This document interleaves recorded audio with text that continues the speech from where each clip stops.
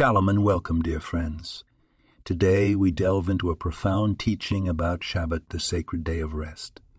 According to the Talmud, the Shabbat is likened to a queen, a royal bride we welcome and honor with joy and reverence. On this day we cease from our worldly labor to connect with our Creator and reflect on His divine providence. The 39 Melachot, or types of work prohibited on Shabbat, aren't just arbitrary restrictions. They represent the activities involved in the construction of the Mishkan, the worldly dwelling place of the divine presence. By abstaining from these activities, we acknowledge that the world, in its entirety, is a dwelling place for the divine, and that our ultimate purpose is not in our worldly labor, but in our connection with our Creator.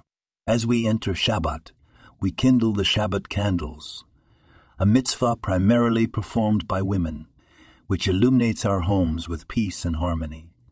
This act of lighting the candles signifies the transition from the secular to the sacred, inviting the Shabbat Queen into our home. Remember, Shabbat isn't about what we can't do, but about what we can become.